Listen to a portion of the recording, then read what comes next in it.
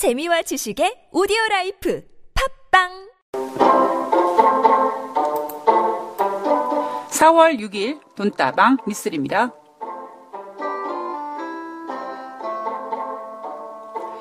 (2005년 6월 30일) 관련법 개정으로 2006년부터 공휴일에서 제외된 식목일, 2018년 현재 식목일을 공휴일로 재지정해달라는 청와대 국민청원이 잇따르고 있다고 합니다. 저도 며칠 전에 방송에서 나무 심어야 하는데 왜 식목일이 공휴일이 아니냐는 말씀을 드린 적이 있는데요. 아마도 많은 시민들, 많은 국민들이 비슷한 생각을 하고 계신 것 같습니다. 식목일을 공휴일로 재지정하자는 이유로는 최근 가장 문제가 심각하고 그리고 앞으로도 더 심각해질 미세먼지 때문이겠죠. 지하철 무료 운행보다 식목일에 국민 모두가 함께 꽃과 나무를 심으며 환경을 긍정적으로 개선하자는 것이 더 효과적이다라는 아이디어겠죠. 도시화로 나무와 숲과 꽃을 보는 일이 쉽지 않습니다. 가끔은요, 저는 길에 서 있는 가로수를 보며 도대체 너는 전생에 무슨 죄를 져서 공기 좋은 숲에서 자라지 못하고 이 나쁜 공기의 도시 한복판에 이러고 있니? 라는 생각을 합니다. 근데 정말요, 식목일로 공휴일을 하면 여러분들 나무 심으시겠습니까? 돈다방 미쓰리 시작합니다.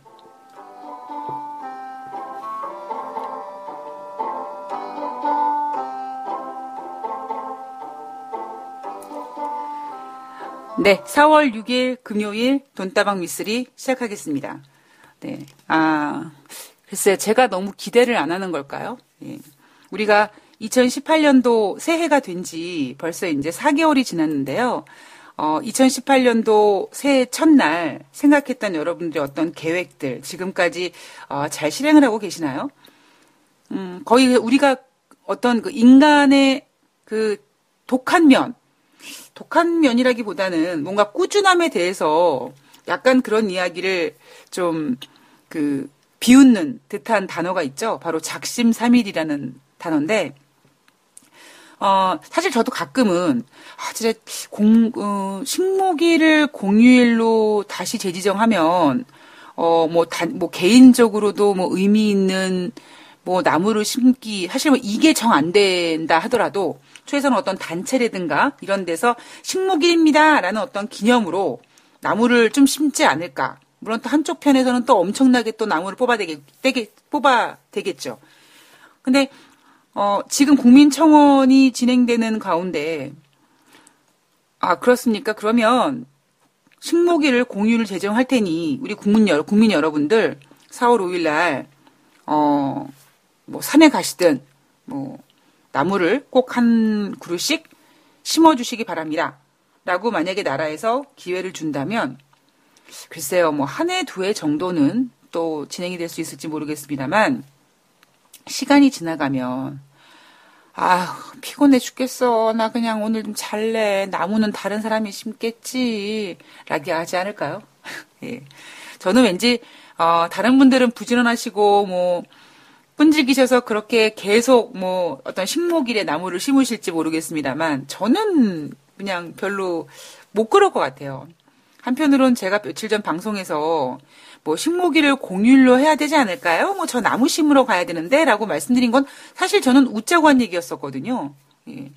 근데 그냥 물론 저는 식목일 날도 방송을 했지만 그래도 뭔가 핑계김에 만약에 식목일 날 공휴일이 되면 우리나라 주식시장이 안 열릴 거고 그럼 내가 방송은 하지만 그래도 뭔가 좀 이렇게 이게 뭔가 여유로운 느낌으로 방송을 할 수 있지 않을까, 그런 생각을 해서 식목일을 쉬어야 된다고 말씀을 드렸는데, 글쎄요. 저는 사실, 식목일을 공휴일로 해야 된다, 아닌다라는 생각보다는 식목일을 공휴일로 제정했을 때 과연 얼마큼 효과가 있을 거냐라는 것에 대해서는 저는 그렇게 기대치가 높지는 않습니다. 예. 자, 오늘 4월 6일, 4월의 첫 번째 주 금요일입니다. 4월의 첫 번째 주 금요일, 오늘 돈다방 미쓰리에서는 4월 4일, 수요일 뉴욕 주식시장 현황을 말씀해 드릴 거고요. 만약에 여러분들께서, 4월 5일 아침에 일어났더니 미국 주식시장이 장중에 엄청 빠졌다가, 일단 반등은 해서 끝났는데, 그 영향으로 우리나라 주식시장도 일단은 올라가줘서 다행이고, 뭐 진짜 코스닥이며 코스피며 장중에 1%대 이상 상승을 보였기 때문에 올라가는 건 좋은데 이상하네. 왜 삼성전자만 이렇게 올려? 라고 물어보신다면 저는 이렇게 말씀드리고 싶어요. 어차피 또 빠질 건데 다시 빠지더라도 일단 빠지기 전까지 지수는 좀 올려놓고 좀 버텨보자. 그래서 2400포인트는 깨지 말자. 뭐 그런 의도가 있는 게 아닌가라는 것이 저의 생각입니다. 자, 왜 그런지에 대해서는 오늘 돈다방 미스리가 준비한 내용에 대해서 하나씩 내용을 풀어보도록 하겠습니다. 자, 다우지수 4월 4일 수요일 뉴욕 주식시장 다우지수는요. 0.96% 상승해서 24,264포인트, 나스닥은 1.45% 상승해서 7,042포인트, S&P 500은 1.16% 상승해서 2,644포인트로 마감했습니다. 뉴욕 주식시장이 나스닥과 S&P는 1%대 이상 상승을 했고요. 다우지수도 거의 1%대 가까운 상승을 보였습니다. 그런데 반등한 거는 굉장히 감사한데요. 장중의 움직임을 보면 정말 이제 죽겠구나라고 싶을 정도로 장 초반에는요. 다우지수가 530포인트 정도 가량 하락했고요. 그러니까 이날 움직인 폭이 거의 700포인트에 육박을 합니다. 제가 예전에 어떤 그 개별 종목에 대한 차트를 잠깐 말씀드리면서, 차트를 딱 열었는데, 거래량은 별로 없는데, 저가와 고가의 어떤 가격 차가 엄청 커서, 일봉 차트를 보면, 무슨 낙서한 것처럼 찍찍찍찍 줄이 이렇게 가 있는 그런 종목들이 몇 개 있거든요. 그런 종목들은 뭐냐면, 물론 이제 거래량을 좀 제외시키고 말씀드리면, 사실 그런 개별 종목에서는 거래량을 얘기를 안 할 수는 없지만, 여하튼, 그만큼 고점과 저점이 불안한 그런 모습이거든요. 저가로 시작해서 양봉으로 쫙 올라가서 끝나좀 이런 게 아니라, 그냥 딱 봤을 때 무슨 이렇게 연필로 십자 모양이라든가, 이렇게 찍 긋고 이렇게 별로, 이게 어떤 그냥 길이는 되게 길쭉길쭉한데 영양가는 없는. 그래서 우리가 개별 종목에서 그런 변동성을 보이면 이런 종목은 매매할 게 못 돼. 그럴 바에는 저 밑에서 열심히 양봉 음봉 이렇게 음양의 조화를 만들어서 쭉 작업을 하고 있는 그런 세력주들을 사는 게 낫지라고 생각하기도 합니다. 그 말씀은 그렇게 하루의 장중 변동폭이 그렇게 커진다는 얘기는 저는 개인적으로 질적으로 되게 저질이라고 생각을 합니다. 그만큼 심리적으로 영향을 많이 받는다는 얘기고요. 제가 어떤 그 사람도 막 이렇게 에너지가 넘쳐서 활동적이고 그런 분들을 말씀드리는 게 아니라 뭐라 그럴까요? 감정의 기복이 심한다든가 좀 어떤 이런 분들 보면 사실 좀 불안하죠. 같이 뭔가 일을 할 때도 저렇게 감정 기복이 큰 사람이 혹은 어떠한 자기 표현이라든가 어떤 자기의 감정이라든가 이런 거를 억누르지 못하는 어떤 이런 것들을 보면서 주변 사람들은 불안해 하거든요. 그만큼 지금 주식시장은 뭐라 그럴까요? 그 움직이는 변동성 때문에 장이 힘든 게 아니라 그 변동성을 유발하고 있는 심리가 불안한 거죠. 물론 재료가 있긴 합니다만 예를 들면 지금 사실 무역전쟁이 장기화된다든가 아니면 그 이상의 어떤 낙제가 나온다고 해도 주식시장이 열리지 않나요? 그건 아니거든요. 주식시장은 그래도 돌아갑니다. 9.11 테러 때도 돌아갔고요. IMF 때도 돌아갔고요. 금융위기 때도 돌아갔습니다. 근데 마치 지금 심리는 정말 만약에 쭉 올라갔다가 쭉 빠지는 때 그 느낌은 주식시장이 당장 망할 것 같은 그런 굉장한 공포가 지금 시장에 반영이 되고 있거든요. 근데 냉정하게 생각해 보면은 진짜 어떤 느낌이냐면 제가 솔직히 좀 말씀드리면 지금 미국과 중국의 무역전쟁을 보면서 저는 개인적으로 이런 생각을 하는 거죠. 참 미국 참 주접을 떨고 있구나. 그리고 어찌 보면 이런 저의 표현은 어쩌면 중국에서 이렇게 생각하고 있지 않을까라는 생각을 저는 조심스럽게 하고 있거든요.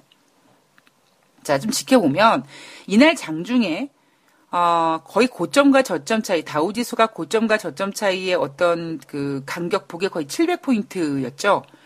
중국의 보복 조치 발표로 중국과 미국과의 무역전쟁 우려감으로 장 초반에 급락을 했다가 이후에 뭐 다시 뭐 어떤 대화로 타협할 여지가 있네 뭐 어쩌니 이러면서 후반에 상승 마감으로 전환이 됐습니다.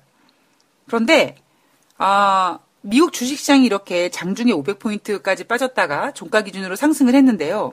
우리 투자자들은 아마 4월 5일 날 비도 부슬부슬 내리고 그죠? 그런 상태에서 아마 우리나라 주식시장 그래 또 우리나라 주식시장도 막 변동성이 크지 않을까? 뭐 이런 걱정하신 분들 많으실 겁니다. 근데 의외로 뭐 삼성전자, SK하이닉스, 뭐 LG전자 이런 기업들부터 우량주, 시가총액 우량주들의 가격이 올라가면서 지수가 좀 올라갔는데 사실 이건 어쩌면 이게 뭔가 지금 분위기가 혹시라도 어떤 전문가가 이제 무역전쟁이 이제 완화될 것 같습니다. 그래서 그런 내용들이 우리나라 주식시장 4월 5일 날 영향을 끼쳤습니다라고 그렇게 말씀하시는 전문가는 저는 조금 고민을 한번 더 해보셔야 되지 않을까요? 라는 말씀을 저는 개인적으로 좀 드리고 싶습니다. 요즘 최근 들어서 얼마 전만 해도 여러분들 아주 가깝게요. 3월 말 마지막 주를 한번 기억해 보세요. 3월 세 번째 주 미국이 중국에게 관세 매기겠다. 그래서 금리 결정한 다음에 트럼프 대통령이 뭐 목요일 날 중국 대상으로 관세 매기겠다 성명한다. 그래서 목요일 증시 빠지고 금요일 날 중국이 보복 관세 매긴다 해가지고 또 빠지고 그리고 월요일 날 미국 증시 올랐죠. 왜 올랐습니까? 중국이 보복 관세한 다음에 주말 동안에 아니야 타협할 거야. 미국이 한 방 빵 매겼는데 중국이 거기에 대한 보복하는 어떤 사이즈가 그렇게 크지 않은 거 보니까 중국이 무역전쟁을 원하지 않는 것 같아서 아마 중국과 미국과 무역전쟁은 진행이 되지 않을 거라고 그렇게 완화되는 듯한 느낌이 들었었죠.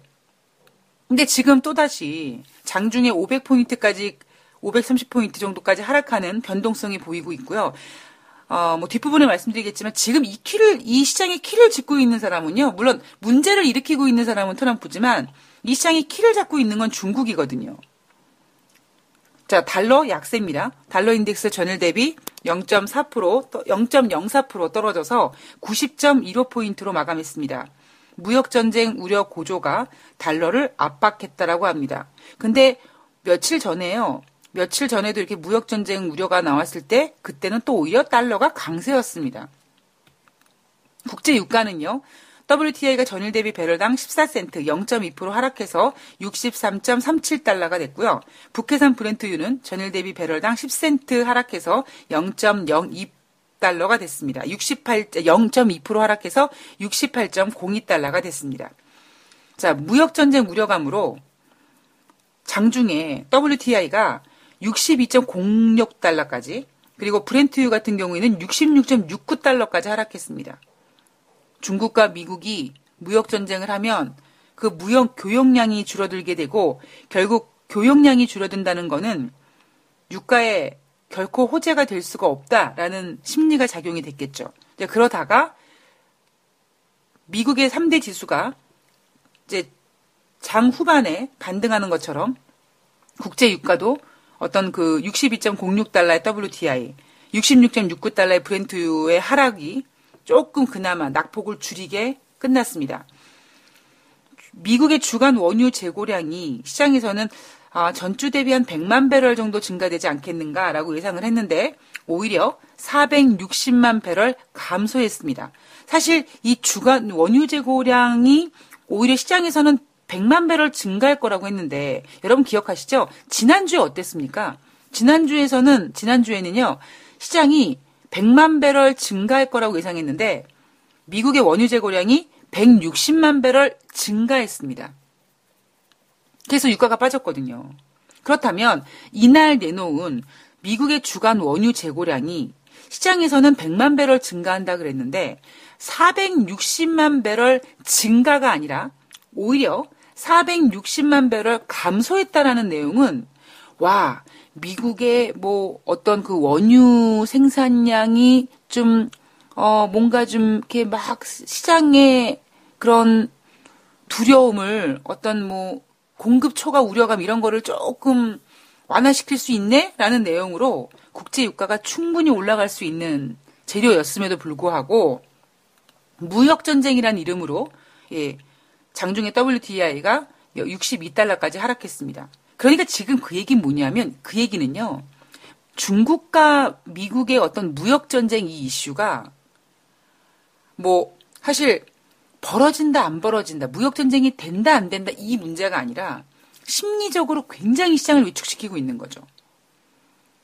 그리고 이 원인은 모두 누구에게 있다? 트럼프에게 있다. 트럼프의 어떤 그 협상 방식이 아무리 트럼프 대통령이 한 방 지르고 그다음에 후퇴하고 자기가 유리한 것을 뭐 선점한다. 그게 아무리 트럼프 대통령의 어떠한 스타일이라도 결국 그 피해를 고스란히 보는 거는 시장에 참여한 투자자들이다. 제가 앞서 방송에서 트럼프 대통령 정말 이런 식으로 하다가 탄핵되면 어떡하지? 어떻게 할까요? 막 제가 이렇게 말씀드리잖아요. 그랬더니 어떤 분이 저한테 물어보시더라고요. 트럼프 대통령이 탄핵이 될까요? 이렇게 물어보시는 거예요. 아, 그걸 제가 어떻게 합니까? 아니, 우리도 지금 뭐 예를 들면 어떤 이슈가 있으면 그 이슈가 어떻게 될지는 사실 본인도 모를 때가 굉장히 많잖아요. 그런데 그냥 저의 생각은 이런 거죠. 하도 너무 지금 트럼프 대통령이 좀 시끄럽고 거기다가 뭐 며칠 전에 전해드렸던 것처럼 뭐 트럼프 대통령이 지금 대통령이 됐는데도 자기 아들 통해서 계속 사업을 확장시켜 나가고 그걸 계속 보고받고 또 성 스캔들도 있고 러시아 스캔들도 있고 여러 가지 좀 그렇잖아요. 그러면 저 정도 됐는데 뭐 그동안 뭐 유동성 때문에 주식시장이 좋아서 트럼프 대통령이 세제 개정안 나 때문에 주식시장이 좋았다 막 이렇게 얘기하니까 국민들이 거기에 속아가지고 아이고 그래 그러려니 그러고 뭐 지지율이 높아졌다 어쩌다 하는데 만약에 이런 식으로 트럼프 대통령이 지 하고 싶은 대로 하는 상황에서 주식시장에 이런 분위기가 고스란히 반영됐을 때 과연 국민들이 트럼프 대통령을 가만히 놔두겠느냐? 그럼 가만히 안 놔두면 어떻게 할 거냐? 대통령은 탄핵밖에 더 있겠습니까? 그죠? 그래서 혹시 트럼프 대통령 말고 좀 다른 대통령으로 좀 바뀌면은 어떤 지금 트럼프 대통령의 어떤 협상 방법 때문에 진행되고 있는 어떤 이 변동성이 좀 완화되지 않을까? 물론 정말로 만약에 트럼프 대통령이 뭐 탄핵된다 이랬을 때는 또 미국 내 어떤 정치적 리스크로 또 시끌시끌할 수 있겠죠. 근데 사실 저는 그냥 그런 저의 생각을 말씀드렸는데 저한테 어머 트럼프 대통령 탄핵된대라고 물어보시는데 참 그냥 아니요. 그래요? 이러시더라고요. 이게 참 주식 시장이 많이 힘들구나 라는 생각을 하게 됐습니다. 자, 국제 금값은요. 전일 대비 온스당 2.90달러, 0.2% 상승해서 1340.20달러로 마감을 했습니다. 자, 무역전쟁 우려감 때문에 안전자산 선호 현상이 발생이 돼서 국제 금값이 상승을 했고요. 그리고 이날 달러 약세가 진행이 됐는데 달러 약세도 어떤 국제 금값의 상승에 기여를 했다라고 평가를 할 수 있겠죠. 이날 특징주로는요. GM 같은 경우에는 어떤 미국과 중국의 무역전쟁에 피해를 볼 수 있을 거다라고 해서 자동차주들이 급락을 했다가 다시 이제 장 초반에 낙폭을 줄여서 일제히 자동차주가 반등을 했습니다. GM 같은 경우에는 2.95% 올랐고요. 포드가 1.6% 올랐고요. 테슬라가 7.3% 올랐습니다. 보잉은 그런데 중국과의 무역 마찰 부담을 극복하지 못했죠. 그래서 1%가량 하락했습니다.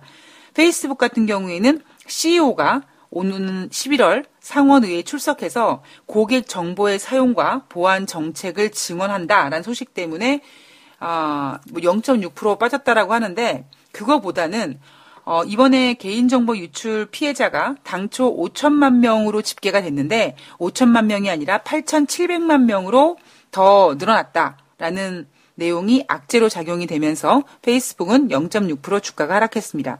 자, 전체적으로 반등을 주도했던 종목은 역시 애플이었죠. 시가총액 크니까 우리나라는 삼성전자처럼. 그래서 반등을 애플이 주도하면서 애플은 1.9% 상승했고요. 아마존은 1.3%, 넷플릭스는 1.9%, 알파벳은 1.1% 상승했습니다. 마이크론도 3.6%, AMD도 2.3%, 마이크로소프트 2.9%, 그다음에 IBM 2.9%. 예. 정말 사실 이날 뉴욕 주식시장도요. 4월 4일 수요일 뉴욕 주식시장도요. 오르고 싶어서 오른 게 아니에요, 얘네들은. 왜냐하면 특히 S&P 500 같은 경우에는요. 제가 앞서서만 말씀드렸죠. 7분 응성 말씀드렸을 때 만약에 2500 그때 30 얼마인가요? 30 몇 포인트를 만약에 하향 돌파했을 때는 블랙 먼데이, 블랙 프라이데이 이런 식으로 진짜 장이 완전히 폭락할 수 있는 그날 그런 시나리오들을 지금 월가는 가지고 있기 때문에 어떻게든지 그런 10% 하락했다가 반등했다가 다시 하락하는 과정 중에서 만약에 전저점을 깼을 때 엄청난 폭락이 온다. 그 시나리오를 만들지 않기 위해서 미국의 주식시장이 지금 올라가고 싶어서 올라간 게 아니라 올릴 수밖에 없었기 때문에 올라간 거거든요. 그리고 그런 심리가 고스란히 우리나라 주식시장 4월 5일 시장에 반영이 된 겁니다.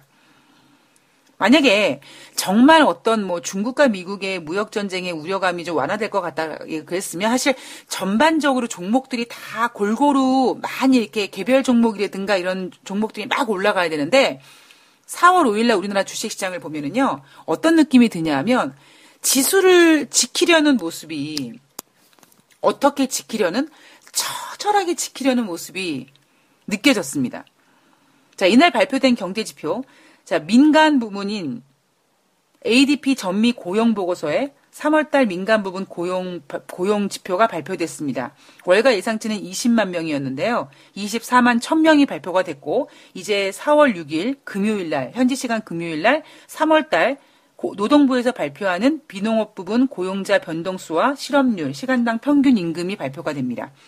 이게 예전 같았으면은요, 이 지표가 엄청 중요해요. 왜냐하면 이게 잘 나오면은 임금 인상이 뭐 더 해야 되느니, 뭐 인플레이션이 뭐 어떻게 되느니, 막 이럴 텐데, 지금은 실적이고 나발이고, 뭐 인플레이션이고 나발이고, 경제 지표고 나발이고, 뭐 세제 개정안 이런 다 필요 없죠. 오로지 무역전쟁. 왜냐하면 너무나 큰 애들끼리 붙어서 그렇죠. 오히려 3월 초에 보였던 3월 초에 맨 처음에 트럼프 대통령이 EU를 공격하면서 나타났던 어떤 그 하락세와는 지금 어떠한 변동성이라든가 심리는 완전히 그러니까 뭐랄까요? 때깔이 다르죠. 예. 굉장히 심각성을 느끼게 되고 사실 맨 처음에 3월 달에 트럼프 대통령이 EU를 상대하고 EU가 뭐 법원 위스키니 뭐 리바이스 청바지니 이렇게 미국을 공격하니 뭐하니 그랬을 때도 불구하고 3월 두 번째 주에 미국 주식시장이 상승했던 이유 그 영향으로 우리나라 주식시장이 나쁘지 않았는데 그 영향은 뭐냐면 미국이랑 유럽이랑 붙었는데 저게 사이즈가 되나? 뭐 이런 내용이었다면 설마 했던 야, 진짜 EU가 문제가 아니라 중국과 미국과 붙으면은 이거 심각해지는데 이 심리가 지금 고스란히 지금 증시에 반영이 되고 있는 거거든요. 자, 이날 발표된 민간 부분 고용 증가 예상치보다 4만 1000명 더 많이 나왔습니다. 이렇게 보면 이제 6일날 발표될 노동부에서 발표하는 고용 지표도 뭐 역시 잘 나오겠지라고 평가를 할 거고요. 만약에 지금 무역 이슈가 아니라면 이 6일날 발표하는 고용지표 가지고 갑론을박이 굉장히 심각하게 진행될 가능성이 높죠. 금리 인상 횟수라든가 뭐 인플레이션 우려감이라든가 뭐 여러 가지 그 고용지표 하나 가지고도 다양한 내용이 나올 텐데 지금은 일단은 워낙 미국과 중국 큰 녀석들이 둘이 붙은 정말 대판 큰 싸움이 날 것 같은 어떤 공포감이 시장에 지배하다 보니까 일단 고용지표 이런 것들은 좀 이렇게 차분하게 지금 미국과 중국이 무역전쟁 한다라는 그 이유 하나만 해도 막 머리가 지끈지끈한데 여기서 또 다른 뭔가가 막 나오면 안 될 것 같으니까 다른 것들은 좀 조용히 좀 차분하게 그렇게 이야기를 끌어낼 가능성이 높아 보입니다. 3월달 서비스업 구매 관리자 지수가요. 전월 대비 하락했습니다. 지난달에 59.5였는데 58.8로 하락했고요. 전문가 예상치는 59였습니다. 그러니까 공급관리자 협회에서 발표했던 3월달 서비스업 구매관리자 지수는 전문가 예상치보다도 못 나왔고 전월 대비 하락했습니다. 그리고 그러니까 시장 정보 업체 마킷이 제공하는 3월 미국 서비스업 구매관리자 지수는 55.9에서 54로 떨어졌습니다. 이것도 마찬가지로요. 그리고 2월달 미국의 공장 재주문은 1.2% 증가됐지만 지난달에 1.3% 감소하긴 했기 때문에 감소했던 것보다는 증가한 건 좋지만 그래도 이번에 시장에서는 한 1.7% 정도 증가하지 않겠어라고 기대를 했는데 그 시장 기대치에는 미치지 못했습니다.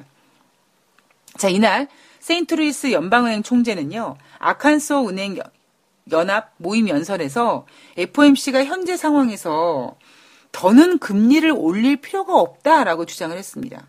현재 상황에서 물가의 하방 압력을 주기 위해 정책 금리를 올리는 것은 불필요한 것 같다. 물가는 이미 목표 아래에서 움직이고 있다라고 얘기했다고 하는데 물가는 이미가 아니라 물가는 여전히 목표 아래에서 움직이고 있다라는 표현이 맞겠죠. 자, 지난해 미국과 다른 경제 대국들은 예상을 뛰어넘는 경제 성장을 달성했지만 올해에는 이러한 서프라이즈가 멈춘 상태다. 1분기 미국의 GDP 증가율 불확실성해 보인다라고 얘기하고 있습니다. 세인트루이스 연방은행 총재는 여기서 금리를 더 이상 올리면 어떤 무언가 1분기 성장률이라든가 최근 꺾이고 있는 경제 지표 같은 걸 보면 오히려 지금의 추가적인 금리 인상이 이제는 뭔가 유동성을 회수하는 그런 영향을 넘어서 경제를 더 악화시킬 수 있는 문제점이 될 수 있다. 그래서 더 금리를 올릴 필요가 없다라고 주장을 했습니다. 제가 여러분들한테 그랬죠. 올해는 금리를 몇 번 인상하는지가 중요하지 않다고요. 모건 스탠리가 금리 인상 주장하는 5번은 택도 없고 4번? 글쎄요. 하고 싶다면은 뭔가 유동성을 회수할 수 있는 방법으로는 앞으로 2번 정도 더 올리면 되지만 유동성을 굳이 회수하지 않아도 예를 들면 주식시장 같은 데서 시가총액이 날아가 버리는 것도 어찌 보면 유동성 회수라고도 볼 수 있는 거죠. 돈의 어떤 사이즈가 작아지는 거니까. 이 상태에서 만약에 증시가 더 하락하게 되면 FOMC에서 절대 금리 인상할 수가 없습니다. 왜 FOMC는 인플레이션 물가지표만 보고 금리를 인상하는 게 아니라 금융시장 전반적인 분위기를 보기 때문에 금융시장이 안 좋으면 FOMC에서 금리 인상할 수가 없죠. 아마 세인트루이스 연방은행 총재가 그런 부분을 반영해서 얘기를 하고 있는 게 아닌가 싶습니다. 자, 이날 뉴욕 애널리스트는요. 주가가 이날 상승 마감을 했는데 미국과 중국 간의 무역전쟁 관련돼서 상황이 계속 지금 변하고 그 상황의 변함에 따라 장중에도 중국이 보복관세 때렸다가 주가가 하락했고 미국이 대화할 수 있다고 얘기하니까 또 상승 마감하고 이렇게 고스란히 불안한 심리가 변동성 장세를 만들어내고 있기 때문에 앞으로 이러한 모습이 더 지속될 수 있을 거다라고 우려하고 있습니다. 그러나 실적 시즌이니까 실적 발표에 대한 기대는 좀 긍정적으로 시장에서 그나마 어느 정도 방어를 해줄 수 있는 그런 역할을 해주지 않겠는가라고 뉴욕 월가들은 보고 있습니다. 시장이 그동안 작년까지 올 1월달까지 사실 올 1월달은요 너무나 좀 과격했던 상승이었고 작년까지 봤을 때는 너무나 안정된 우상향 장세를 보여줬던 만큼 앞으로 이런 것들을 소화하기 위해서 더 많은 변동성을 보게 될 수 있을 거다라고 전망했습니다. 6월달 기준금리 인상 가능성 83.9% 반영됐고요. 공포지수는 전일보다 4.93% 하락해서 20.06%포인트가 됐습니다. 근데 여러분 최근 들어서 이 미국의 VI 지수 공포지수가요. 18%, 그러니까 20%대 밑에 빠지면 무조건 상승합니다. 예. 그러니까 이 VIX 지수가 어찌 보면은 공포지수라고 불리는 이유가 변동성도 크지만 이게 지금 얼마 전까지만 해도 1월 달이었나요? 이 변동성, 이 VIX 지수가 10포인트, 12포인트에서 너무 지금, 저변동성을 보이고 있다. 이 지표가 너무 저변동성을 보이기 때문에 얘네가 이제 올라갈 가능성이 있다. 막 그런 이야기들이 나왔었잖아요. 그러다 보니까 지금 이 VIX 지수는요, 한 16, 8 정도에서 한 23 정도에서 변동성을 보이다 보니까 그 얘기는 이 VIX 지수가 20 밑에 떨어지면 다시 올라갈 가능성. 그 얘기는 이날 미국 주식시장이 장중에 700포인트까지 변동성을 보이면서 상승 마감은 했지만 여전히 VIX 지수가 더 올라갈 수 있는, 즉 다우지수가 하락할 수 있는 그런 가능성이 좀 높다라고 평가를 할 수가 있겠죠. 우리가 여러 가지 지표를 가지고 앞으로의 시장에 대한 전망을 할 때 지금 뭔가 대충 지표의 어떠한 그 포인트가 될 수 있는 지표 중에 하나가 VIX 지수라고 보시면 될 것 같습니다. 자, 2부에서는요. 이날 장중에 700포인트를 들썩거렸던 그 무역전쟁에 대한 이야기를 한번 해볼 거고요. 또다시 이날 미국 주식시장이 반등하면서 마치 3월의 마지막 주처럼 뭐 중국과 미국이 타협을 해서 무역전쟁을 해소할 거다라는 기대감으로 3월 26일 날 뉴욕증시가 월요일 날 상승 반전했던 것처럼 이날도 그래 대화로 할 거야. 그리고 4월 달 우리나라 증권사 애널리스트들도 그 무역전쟁 일어나지 않을 거야 라고 얘기를 했는데 어떤 그런 안정감, 그런 안도감이 정말 믿을 수 있는 건지 아니면 우리는 여전히 고민을 한번 해봐야 되는지 돈다방 미스터리에서 한번 그 얘기를 한번 풀어가 보도록 하겠습니다. 2부에서 뵐게요.